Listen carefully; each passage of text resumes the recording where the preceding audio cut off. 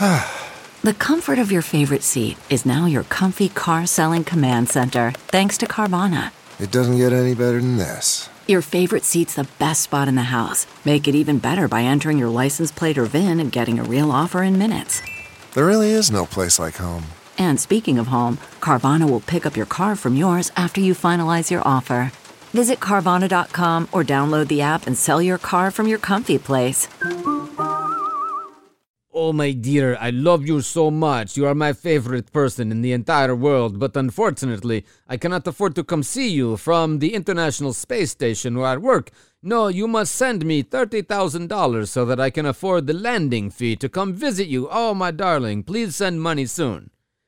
Now, this might seem completely preposterous, and it is, but let me tell you that a man pretending to be a Russian astronaut trapped at the ISS recently scammed a 65-year-old Japanese woman out of tens of thousands of dollars with exactly this story.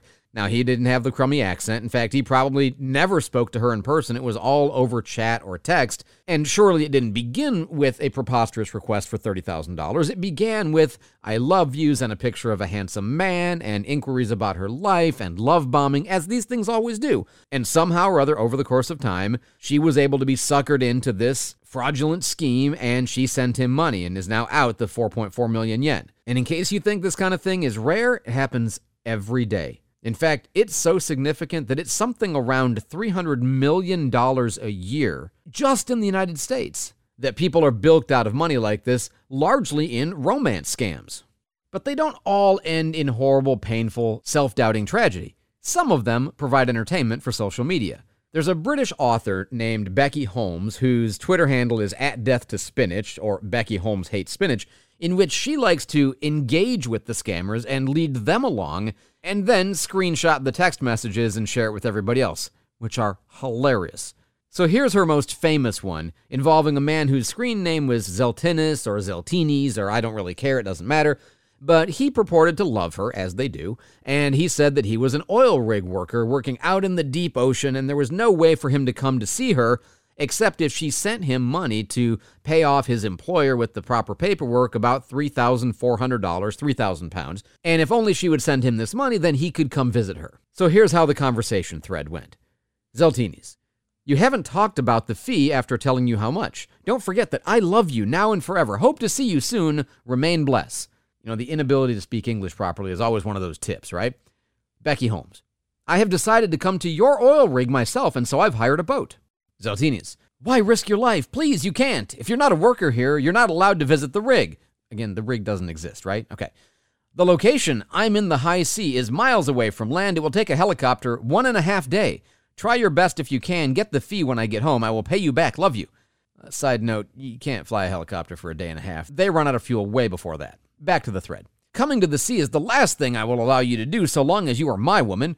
Please calm your head and let's look for a way to get the fee. Once I'm home, I will get it to pay back. You're not giving me attention. What is wrong?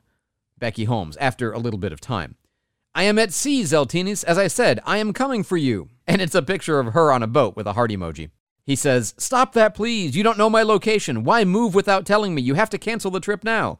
She says, I'm already in the sea, though. You have to stop, please. How can you look for me in the sea? Why risk your life? Because I love you. I will message you shortly. Honey, what sea are you? Don't get me scared. I love you so much and don't want to lose you. Honey, come down from that boat, I think he meant boat, because I have told you you can only come here with helicopter, not with boat. I'm not happy seeing you doing this. You should have asked me first before starting this trip. If you love me, Becky, come down from that boat and go back home so that we find a way to get the fee to the company and I will come to you. Several minutes later, Becky replies, okay, I will try helicopter. With a picture of her in the cockpit of a helicopter. What are you doing, Becky?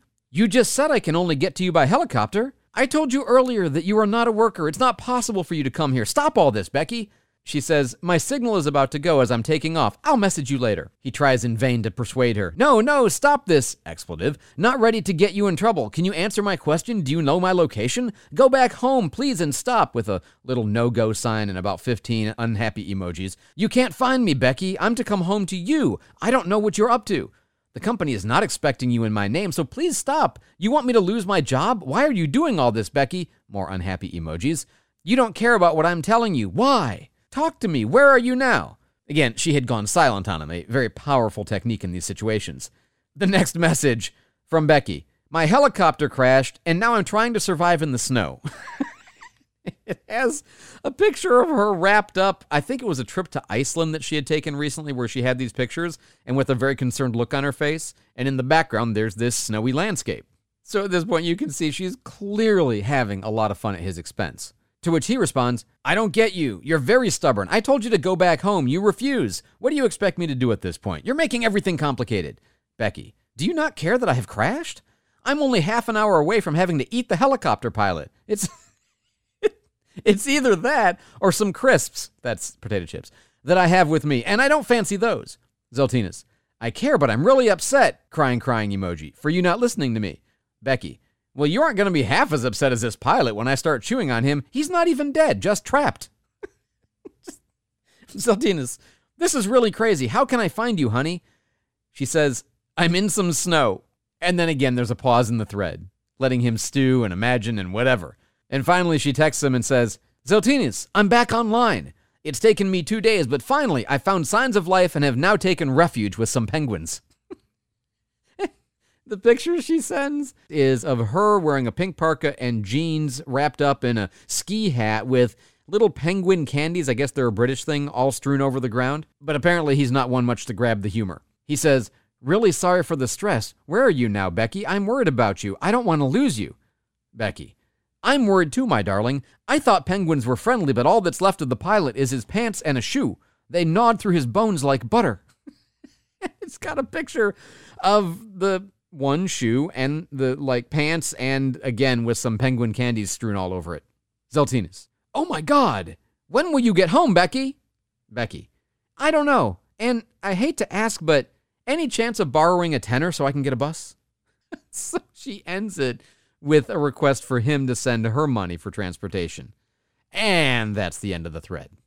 So yes, pretty entertaining, pretty clever. We need more people just like this, but really it's a practical public service that she performs because it's not just that she creates anxiety in him and messes with him and creates an entertaining thread, but while he's busy interacting with her and thinking about her, he's not scamming somebody else. So kudos to Becky Holmes, not just for entertaining us and for reminding us how ridiculously mean and ridiculously gullible people can be, but also for providing a bit of a public service. I'm Andrew Tallman. Thanks for listening to The Daily Break, brought to you by Newsweek.